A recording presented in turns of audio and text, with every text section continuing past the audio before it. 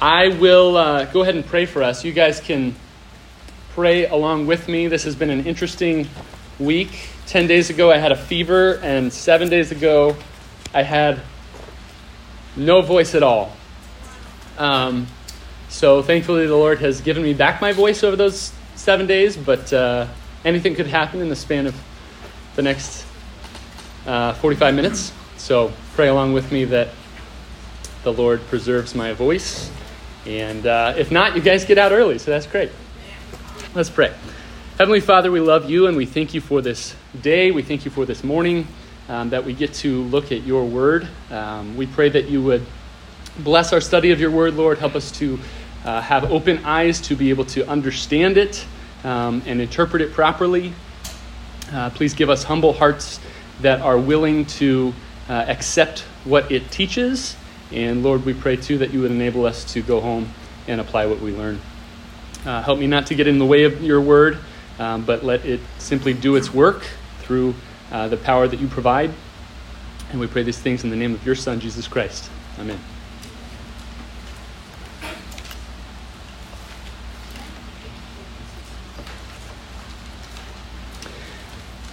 Hey, everybody, get a handout.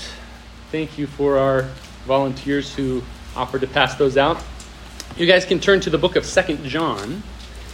And if you're having trouble finding it, it's towards the back of the New Testament. If you made your way to Revelation, then you've gone just a little bit too far. Turn back a page or two to the left.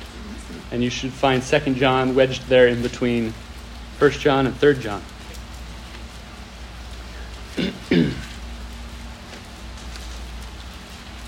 And while you guys are turning there, I want to tell you a quick little story about myself. At one point in my life, I turned to a friend of mine. I believe we were studying the Bible together at the time. We were at a coffee shop. And I said to him, would your life be different at all if 2 John didn't exist? And he said, what are you talking about? What do you mean? And I said, well, it's just such a small book. And I never hear anybody reference it, cross-reference it, preach a sermon on it. Do you really think that your life would be different if somehow 2 John hadn't made it into the Bible? Because I don't think mine would. In fact, I don't think anybody's would. I don't think yours would. That's what I said to my friend at the time. I don't really remember his response. But I can tell you one thing for sure, and that is that I was right in one extent. And that is, at the time, my life wouldn't have been different. And that's because I didn't understand 2 John. I didn't know what it was about. I had never studied it. And so I didn't place any importance on it. I didn't realize how significant it actually was. So this morning, hopefully, you guys don't fall into the same line of thinking that I did. I hope that you all understand why God gave us this big little book of 2 John. And I pray that your lives would actually be different as a result. So, we're going to read through the whole book of 2 John, which is only 13 verses long. And then we're just going to focus on verses 5 through 11 in today's message. So let's look at the first verse of 2 John.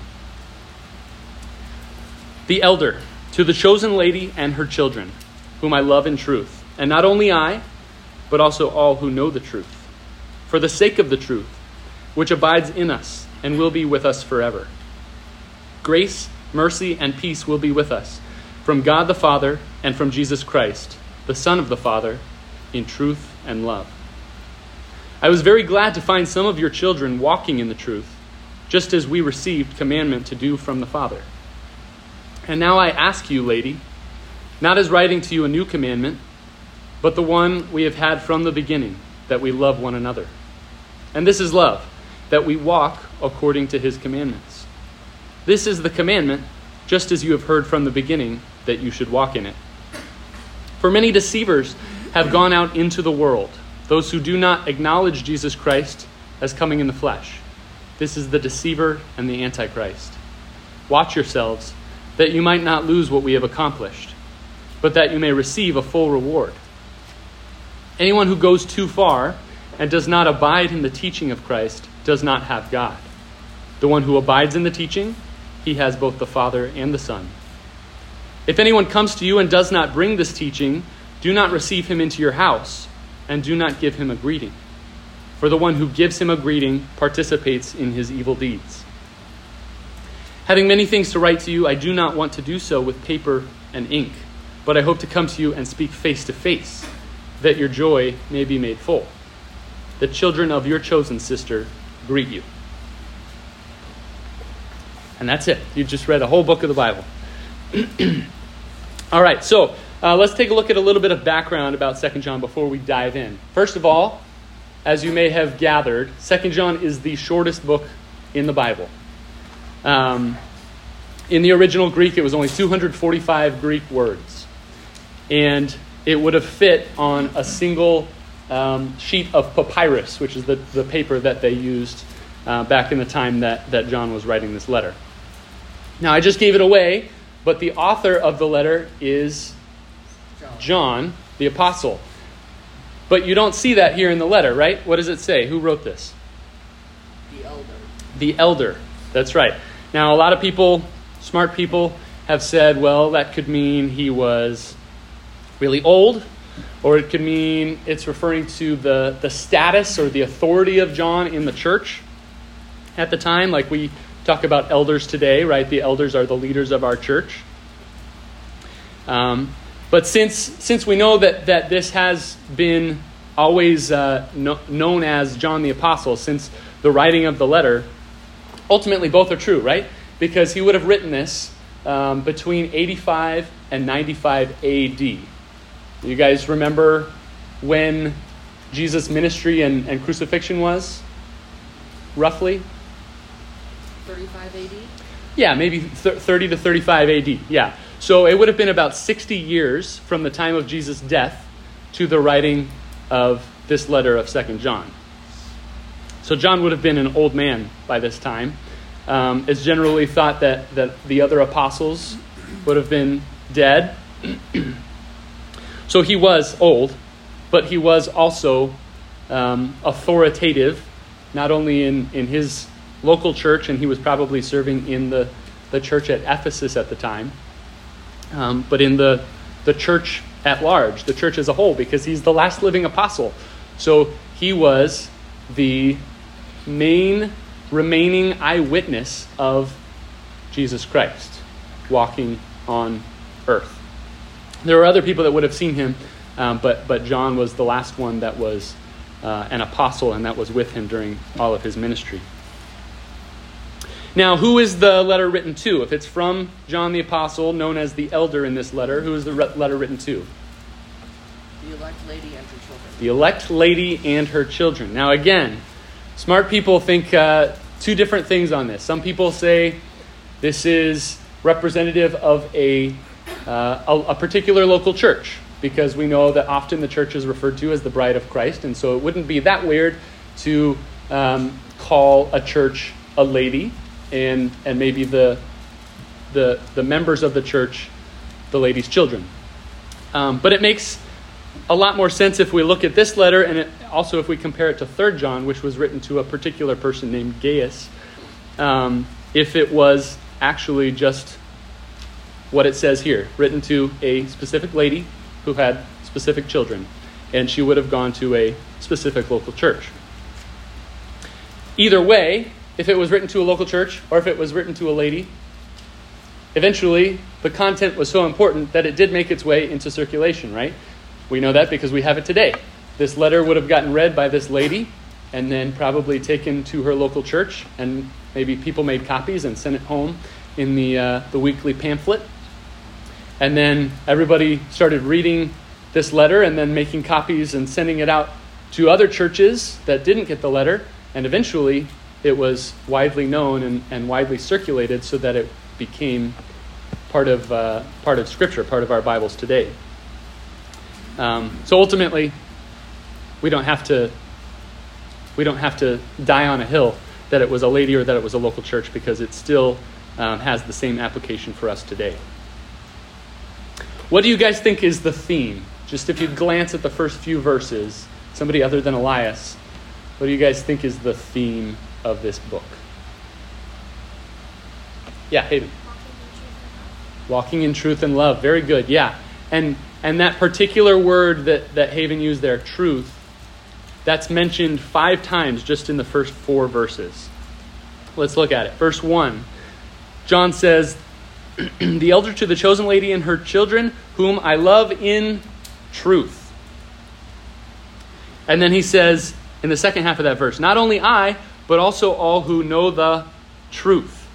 So in other words, he loves this lady in the truth, and he and the lady and all who know the truth are united in truth. Third reference in verse 2, for the sake of the truth, right? That's the reason that he's writing this letter, for the sake of the truth. Fourth one, look down in verse 3. Grace, mercy, and peace will be with us from God the Father and from Jesus Christ, the Son of the Father, in truth and love.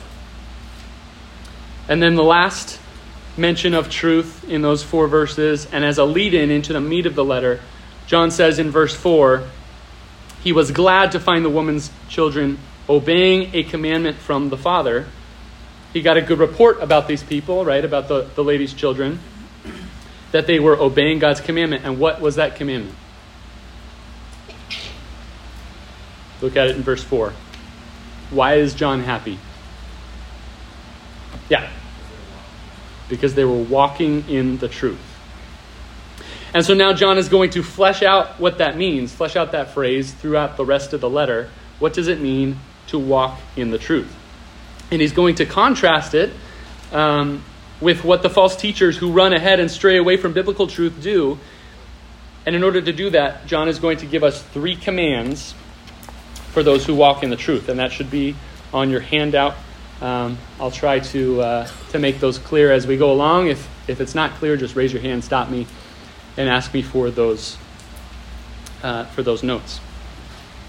So command number 1 that we see in verses 5 and 6, love one another.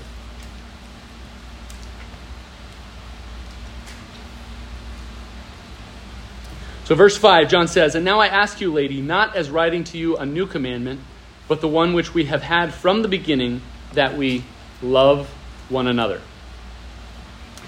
In verse 5, John makes a firm request, right? That we love one another from the lady. And then he says, not only for the lady, but all those who know the truth, because he includes himself in that, right? He says that we love one another. He isn't just saying that I make a request that you love one another, that you and your kids love one another, but that we love one another. And we have to go back up to verse 1 to see who that we is. He says, whom I love in the truth, and not only I, but also all who know the truth. So John is talking about all who know the truth in that command to love one another.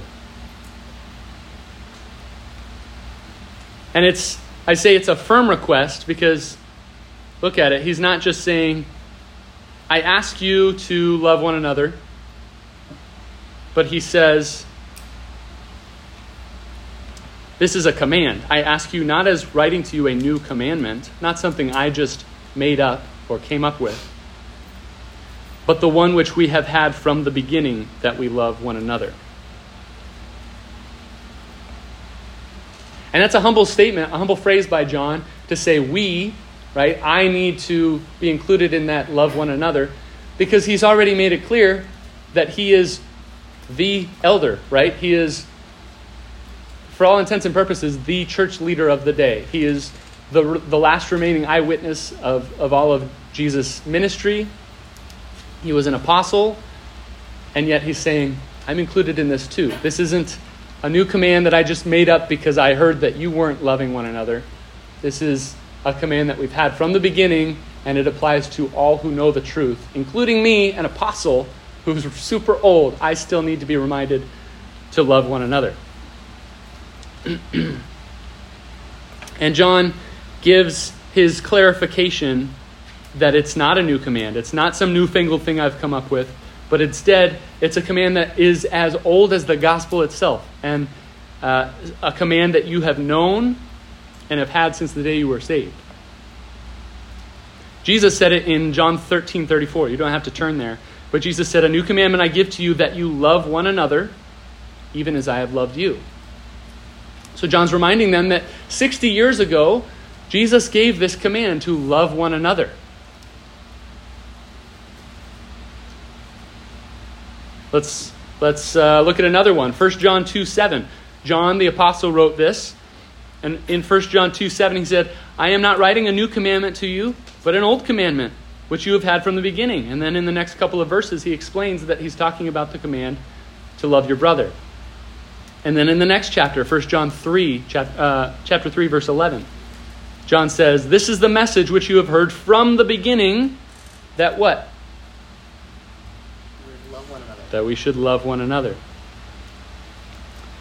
And then he writes in the next chapter, 1 John 4:21, this is the commandment we have from him, that the one who loves God should love his brother also.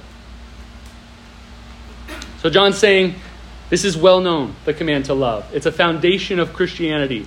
It didn't change in the 60 years since I walked with Jesus. And it still hasn't changed for us today, right? Nothing has changed. The command is still the same. And that is important for us to keep in mind as we're going to work through the rest of the letter. Remember, this is an old commandment. It's not a new thing that John made up. This is an old, you can call it boring commandment. I don't mean boring in the content, but boring in that you've heard it before. It's not new. It's not this new fancy thing. So what's the result of walking in truth? Let's look at verse 6. John says, and this is love, that we walk according to his commandments. This is the commandment, just as you have heard from the beginning, that you should walk in it. So after making this request, this command to the lady that we love one another, and then clarifying that this isn't a new command, John defines what love looks like. What is the result or the sign of someone who loves? What is it? Look at verse 6. What's the sign of somebody who loves?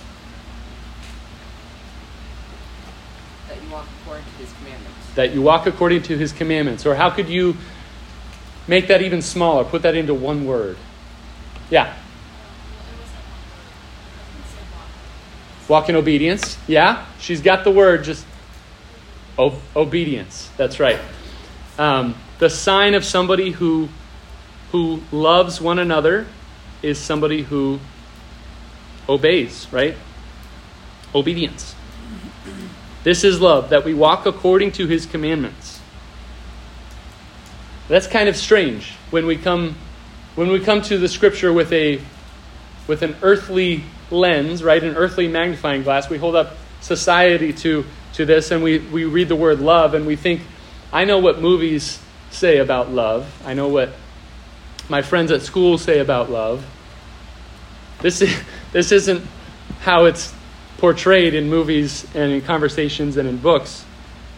Because what we're used to in the world is defining love as an emotion or a feeling that waits around for sparks to fly and depends on the meal you ate or the way someone treated you. But no, John says love is obedience to God that depends on the meal you ate, the way someone treated you.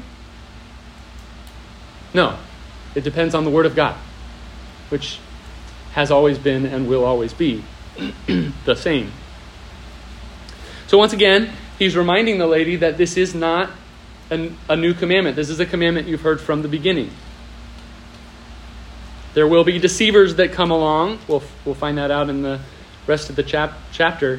There will be deceivers that come along trying to be hip and new with teaching that strays from the truth. But John preaches what has always been orthodox Christianity, what has always been true, what has always been the biblical teaching, and that is to love one another and to walk in obedience. And note here that obedience is a natural result of love, which is characteristic of a believer. In other words, if you don't obey God's commands, then you don't what? Love. Then you don't love. And if you don't love, then you're not a believer. Believers love and believers obey God's commands. Jesus said in Matthew 22 that all the law and the prophets, in other words, all of Scripture, the whole Bible, depend on the two commands to love. Love God and love your neighbor. The whole Bible, he says, rests on that. Jesus said in John 14:21, he who has my commands and keeps them, he it is who loves me. And he who loves me shall be loved by my Father, and I will love him and will disclose myself to him. In other words, love and obedience are inseparable. You don't have one without the other. You don't love and then go and not obey God's commandments. And you can't obey God's commandments with a true heart without first having love. True biblical love. So let's bring it back to 2 John, verses 5 and 6. Stated a different way, John says, keep the command to love, and in order to love, you need to keep God's commands. So it's kind of a circular argument. But he's showing that you don't have one without the other. Christians obey the command to love, and they love by obeying. So a quick recap of point number 1. John gives a command that we love one another. He clarifies that it's an old command. It's not new. And then he shows us that the result of true biblical love is true biblical obedience. Now let's take a look at the second command, verses 7 through 9, which is watch yourselves. Watch yourselves. Point 2 on your outline. Verse 7, for many deceivers have gone out into the world, those who do not acknowledge Jesus Christ as coming in the flesh. This is the deceiver and the Antichrist. So John sets up here the reason for his second request. He hasn't made it quite yet, but he's setting up the reason for the second command by explaining that deceivers, false teachers, or even what he describes here as antichrists, have gone out into the world. What is the characteristic of these false teachers? What heresy are they teaching in verse 7? Yeah, Nicholas. They do not confess the coming of Jesus Christ in the flesh. That's right. Turn quickly back to just one page or so to 1 John 4, verses 2 and 3. Well, we'll start at verse 1. So, same author, right? John is writing, John the Apostle, and he says, Beloved, in verse 1 of 1 John 4. Beloved, do not believe every spirit, and by that he means teachers, but test the spirits to see whether they are from God, because many false prophets have gone out into the world. And then look at this. By this you know the Spirit of God. Every spirit that confesses that Jesus Christ has come in the flesh is from God. And every spirit that does not confess Jesus is not from God. And this is the spirit of the Antichrist, of which you have heard that it is coming, and now it is already in the world. Turn back to 2 John. This was a serious issue, obviously, worth writing about in multiple letters to the early church. And in order to kind of understand, because you guys might not immediately think that's a big problem, but at the time of John's writing, the two big heresies that were afflicting the church at the time were Gnosticism and Docetism. If you want to write those down, Gnosticism is Gnosticism, and Docetism or Docetism, Docetism. And both people who believed in Gnosticism and Docetism believed that Christ, the Messiah, descended from heaven to occupy the body of Jesus when Jesus was baptized, and then did some miracles for a few years, and then ascended back into heaven right before the crucifixion. They didn't believe that the divine Son of God was actually a man, but just sort of occupied a human body for a few years to make it look like he was. Why is that a problem? It goes against a bunch of Old Testament prophecies. Okay. Goes against a bunch of Old Testament prophecies. What else? If he was just a man who was crucified, he wouldn't have been able to bear all of our sins. Right. If he was right, if we don't fully understand the humanity and the deity of Christ, then that messes with the atonement that he made, right? The sacrifice that he made. Think back to what we learned at camp, right? Do you guys remember the 3 points of the gospel that Pastor Scott made us remember every session? Anybody? Yeah.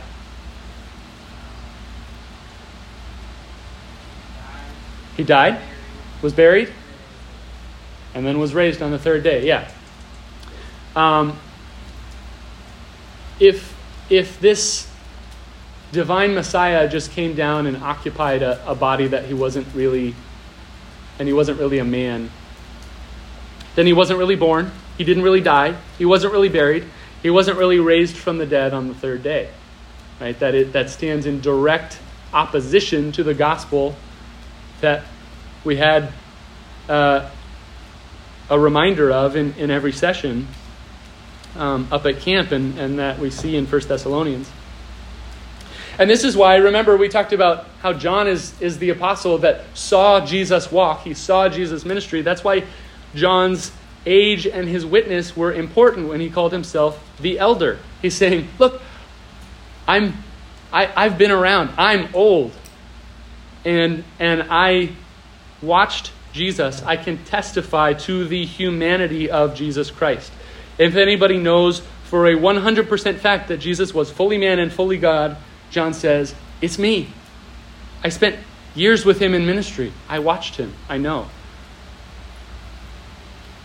So John says the idea that Christ didn't come in the flesh is deceit. The teachers of this and of any other deviation from the true gospel are deceivers, false teachers, antichrists. This is so serious because it challenges the heart of the gospel and who Jesus is. So then, after setting up the problem, the reason for his second command, John gives his second command in the beginning of verse 8, which is, watch yourselves. Watch yourselves, he says, that you might not lose what we have accomplished, but that you may receive a full reward. So that for, you guys might have a for or a because at the beginning of verse 7, for many deceivers have gone out. That's not referring back to verse 6, but it's looking forward towards verse 8. It's like us saying, because Roy has the triple Bs, he won the strength competition at camp, right? We start with the because, and then we move into the explanation for it. So that's what John's doing here. Because there are false teachers denying the humanity of Christ, so then, watch yourselves. Watch yourselves. Be careful. Be alert. And most importantly, expect these false teachers to come. He said that in 1 John. He said it again in 2 John. They've gone out into the world. Everywhere where the gospel has been preached, you will find false teachers preaching their false gospel. Expect it. Don't be caught off guard by it. Don't be surprised by it. Watch yourselves. Note that he doesn't say, because these false teachers have gone out into the world, be prepared to debate them. No, he doesn't want you to give them the opportunity to present their argument. It's a false gospel. Why would you let them speak? Instead, his command is to watch yourselves, right? Shore up your own souls and stand firm in the truth. Be alert. Watch yourselves. Know that the false teaching is coming. Let's look at the first result of this command, watch yourselves. Look at the second half of verse 8. That you might not lose what we have accomplished, but that you may receive a full reward. So John says, if you watch yourselves and you stay on guard against false teaching, you're not going to lose what we've accomplished, what we've worked for. And he says we as the inclusive, again, those who know the truth. Both you and us, your leaders, your teachers, your disciplers, those who led you to the Lord, we won't lose what we have accomplished or worked for, and you will receive a full reward. In other words, your salvation, your justification, your sanctification, all your growth and your good works will be proven fruitful and true if you watch yourself, if you are alert. You'll bring joy to the people who led you to the Lord and who discipled you, and most importantly, you'll please God and you'll receive the full reward of being with him in eternity. John wanted to see the truth advancing in this lady and in her children and in her local church. He didn't want to see them opening themselves up to error and false teaching. He wanted them to experience the result of obeying the command to watch and be alert and be spiritually vigilant, to persevere and receive a reward. But there's another result described in verse 9. Let's look at verse 9. Anyone who goes too far and does not abide in the teaching of Christ does not have God. The one who abides in the teaching, he has both the Father and the Son. So John describes what it looks like to not be watchful in verse 9. He calls it going too far. This can be also translated going on ahead or running on ahead. I want you to... Do any of you guys have dogs? Okay, roughly a third of you. And I'm sure the rest of you have heard of dogs before. You guys, those of you who have dogs, you ever take your dogs on a hike? No. Why not? A Great Dane, okay. What's that? You just got a dog. So maybe you'll have an opportunity to take your dog on a hike in the future. Small, fluffy dog. Follow all the rules, right? Don't take your dogs on trails that they're not allowed. And if they do what dogs do, make sure you clean it up. But I want you to picture two dogs, okay? You're taking these dogs on a hike, and one of the dogs loves to obey the command to heel, right? He just walks right by your side. You don't even feel the tug of the leash because he just wants to be right there next to you. The other dog loves to go exploring, right? Runs up ahead, runs up the trail, sniffs something else, looking around, digging holes, maybe runs back to you, maybe runs behind you, and then just blazes forward again. Which one is going to get bit by a rattlesnake? The one that's running up and down, right? The one that wants to see what's up ahead, and then what's behind, and what's all around. And he's sticking his nose in places that he shouldn't be, right? If he didn't get poked by a jumping cholla and he's got a big ball hanging off of his snout, then he's going to get bit by a rattlesnake, or something else could happen. Maybe he'll fall off a cliff.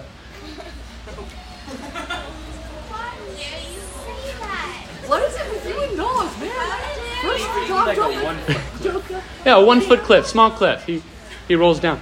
But this is serious. This is the point. This is what John's talking about here when he says running ahead, right? Because oftentimes we can think of running as being a good thing. It's exercise. It's we'll feel healthier. But that's not the type of running that John's talking about here. He goes on to explain the running on ahead, the going on ahead that he's talking about is not abiding in the teaching of Christ. And that's the result of running ahead and not abiding in the teaching of Christ. What is it? Look at the middle of verse 9. What's that result? If I go too far ahead and I don't abide in the teaching of Christ, then what? Then I don't have God. That's the result of running on ahead. What's the result of abiding in the teaching of Christ? Look at the second half of verse 9. Yeah, Ryan. He has both the Father and the Son. Right? Just a restatement that you have God. You have the Father and the Son. In other words, those who cling to the teaching of Christ will experience fellowship with God. But those who cling to anything other than the true gospel will have no fellowship and prove, in the end, not to be believers at all. So this idea of running ahead is in stark contrast to the way that John described the lady's children in verse 4. Do you guys remember? How did he describe the lady's children in verse 4? Yeah, Nicholas. Walking in truth, right? They were abiding. They were that dog that just loved to stay by your side and heel. Now let's take a step back. Students, please pay attention to what I'm about to say. If you were sleeping the rest of the time and you're going to fall asleep after that, wake up for this because it's important. Students, new doctrines are exciting and enticing, but when examined, when you take a look at them under a biblical microscope, you'll see that they always prove to depart from God's word, right? There's no room in Scripture for new sensational doctrine and teaching. What was true 2,000 years ago is true today and will be true in another 2,000 years. Remember how we talked about the command to love being an old command and not a new one? That's why John stressed that so much in his writing, both in the Gospel of John and then in 1 John, and now he's doing it in 2 John, because false teachers were bringing in new teaching. And John needed to warn the church that you don't need new doctrines. In fact, they're poison, these new doctrines that you're hearing from false teachers. All you need is the old teaching, the old commandments, and the old gospel that you have always heard. Why? Because it lasts. Because it is true. It's the only thing that's true. And students, you're students in school, right? But you need to be students of God's Word. You need to check every teacher, every book, every sermon, every devotional that comes in your ear holes and hold them up to Scripture to see if it holds, if it proves true. That includes me, right? And Pastor Roy and Pastor Scott and your parents.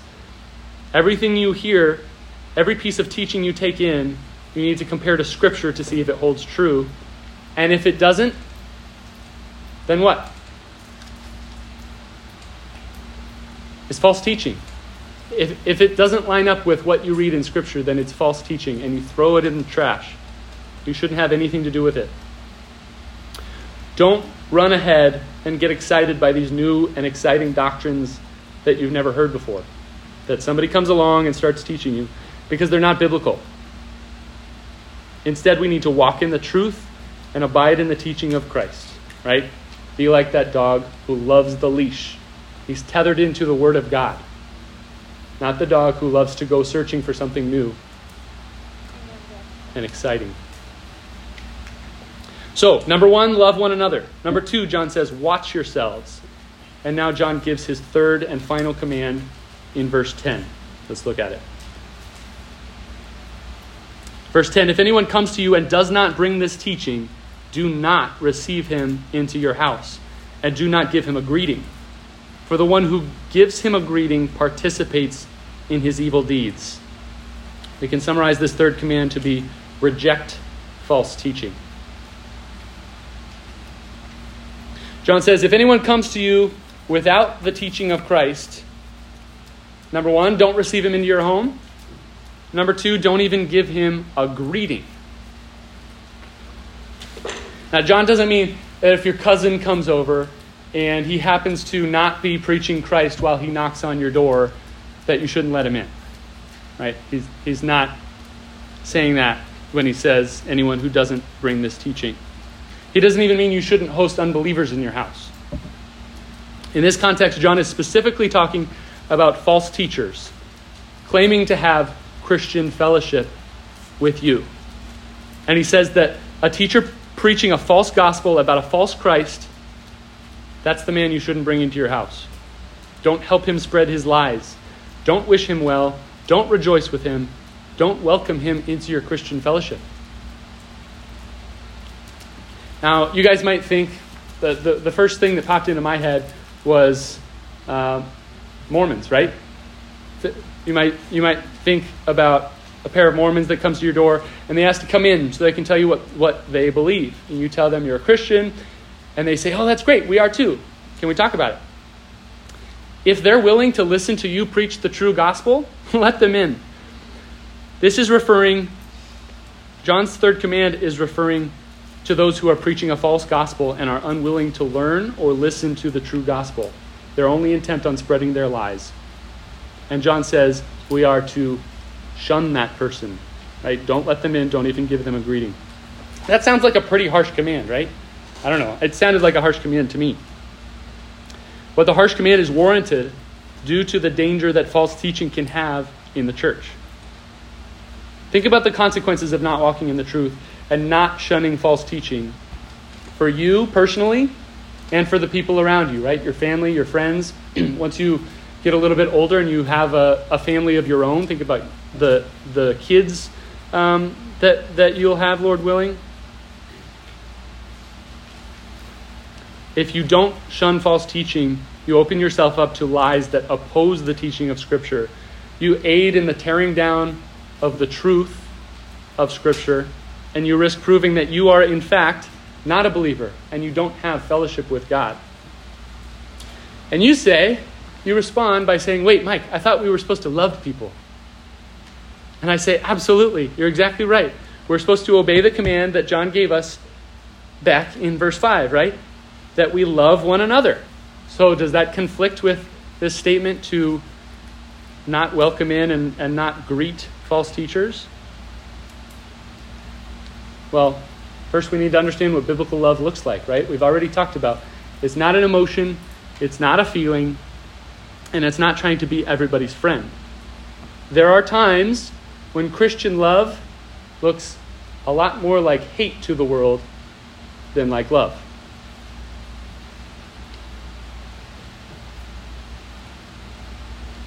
Because if we're going to love God and love His Word and love His church, then we have to cling to truth and shun false teaching.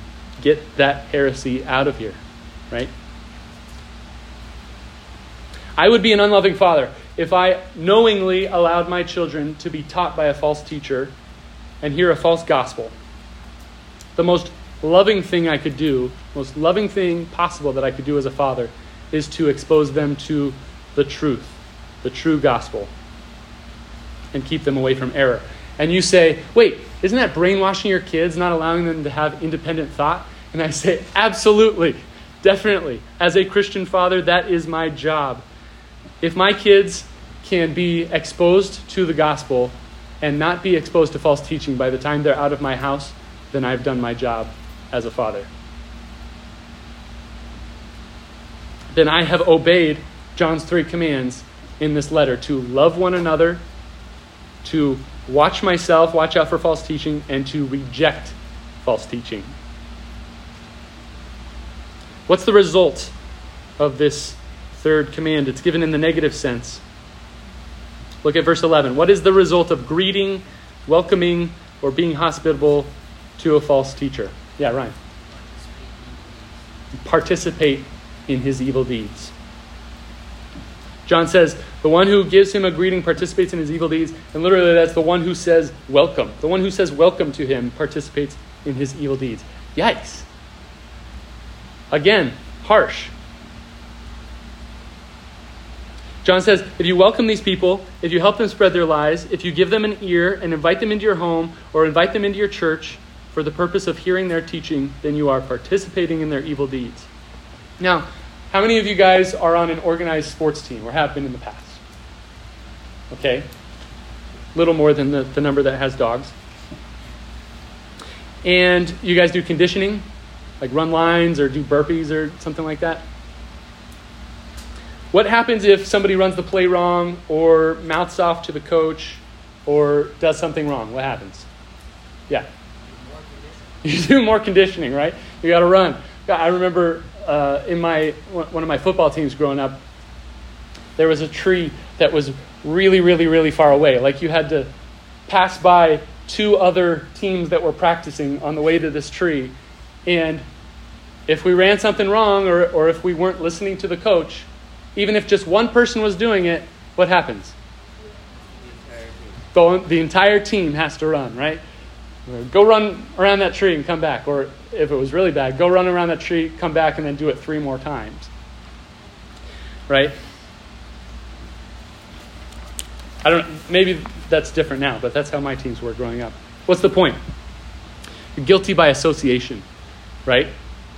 Even if you didn't do the wrong thing yourself, you were there, you were standing next to the guy that did or the girl that did, and you didn't stop it, so you still had to run. That's what John's saying here. Even if you weren't the one teaching the heresy, if you helped the false teacher in spreading his lies, then you are guilty of the same crime. You participated in his evil deeds. This is a tight, narrow, harsh command, right? But it's harsh for a reason. And it's the opposite of everything the world says about tolerance today, right? But that's how important upholding the truth is. The world, their idea of tolerance is unbiblical. We need to know and uphold the truth and have fellowship with those who cling to the true gospel and not those who preach a false gospel, right? We are heresy intolerant. We don't let that come into our family or into our church. John finishes out his letter by saying he has a lot of other things to say to this lady and her children, but he prefers to do it face-to-face instead of in a letter. He probably only had that one sheet of papyrus that he wanted to send in a letter, and he said, I'm running out of room. I have other things I want to say, but I'd rather just save them until we're face-to-face. And that stresses to us the importance of what John did put in this letter, right? He only had so much room, and what he put down on the page was what was urgent, what couldn't wait until they were face-to-face. Those 3 commands: to love one another, to watch yourselves, and to reject false teaching. All right, so how can we apply what we looked at in 2 John today? You can turn your handout over, and there are 3 points of application.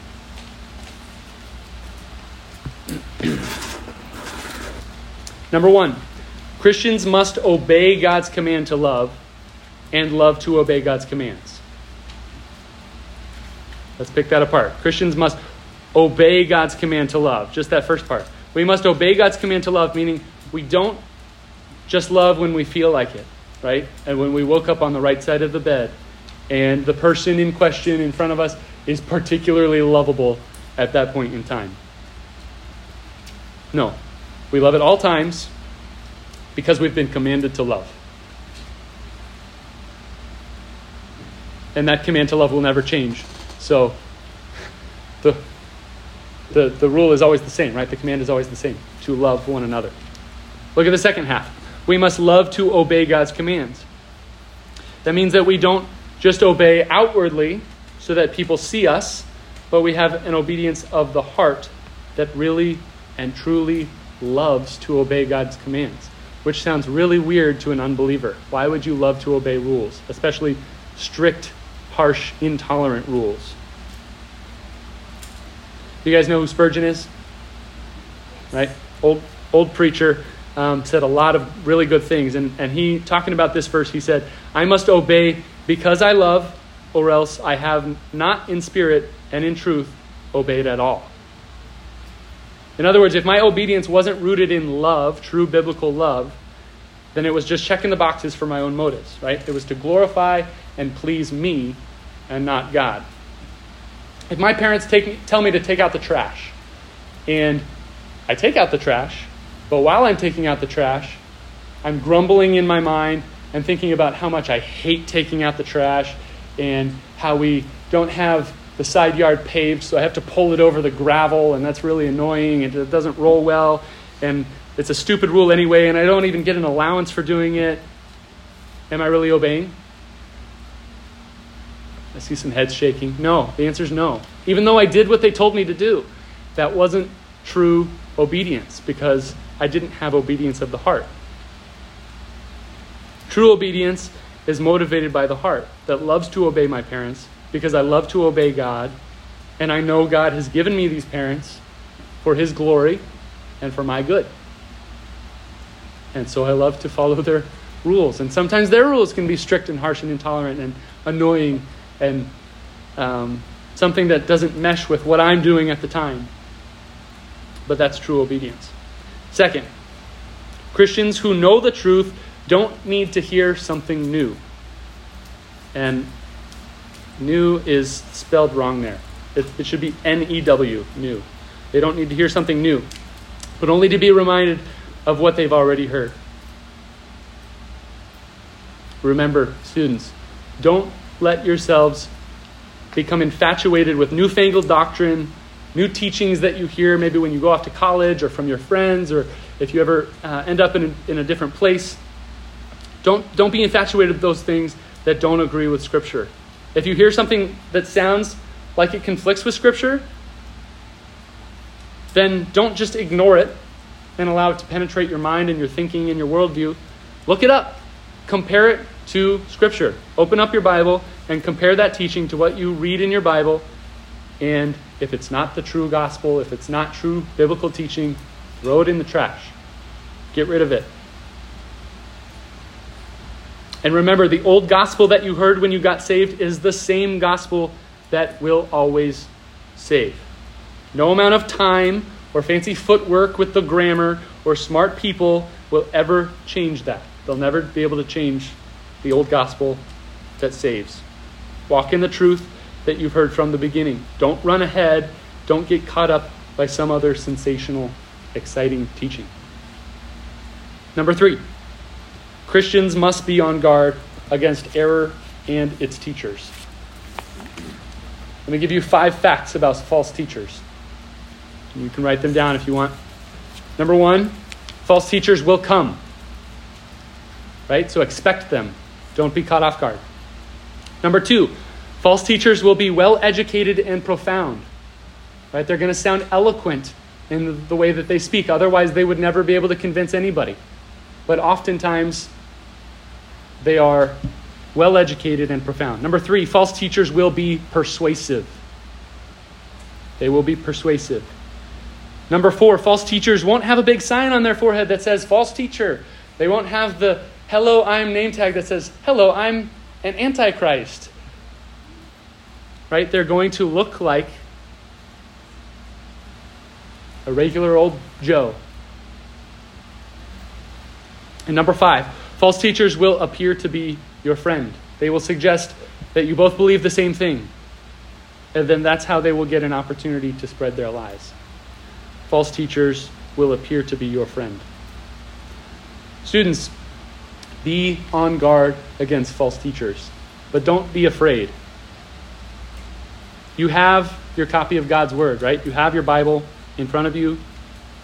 If you read Scripture and if you know Scripture, you'll recognize false teaching. It'll stick out like a sore thumb. But if you're not continually meditating on the truth of God's Word, you're not reading your Bible, then you're going to be susceptible to error. Nothing will prepare you better for false teaching than reading your Bible. Let's pray. Heavenly Father, we love you. We thank you for your word that instructs us and corrects us and convicts us and encourages us. And we pray that that would be done today as we read through and studied the book of 2 John. Lord, we pray that you would enable us to obey these commands that were prescribed in 2 John. We pray that you would enable us to love one another, to watch ourselves, and to reject false teaching, even if it feels hard or difficult or harsh. We pray that we would not simply be hearers of the word, but that we would be doers of the word, and that as we go home today and we meditate on your word throughout the week, that we would put these things into action, that we would truly love from an obedient heart, and that we would love to obey your commandments, that we would be on guard for true teaching and against false teaching, and that we would reject the teachers of heresy. Lord, help us to be prepared for those things and help us to be continually in your word so that we can do that. We pray that we would glorify you, and we pray these things in the name of your Son, Jesus Christ. Amen.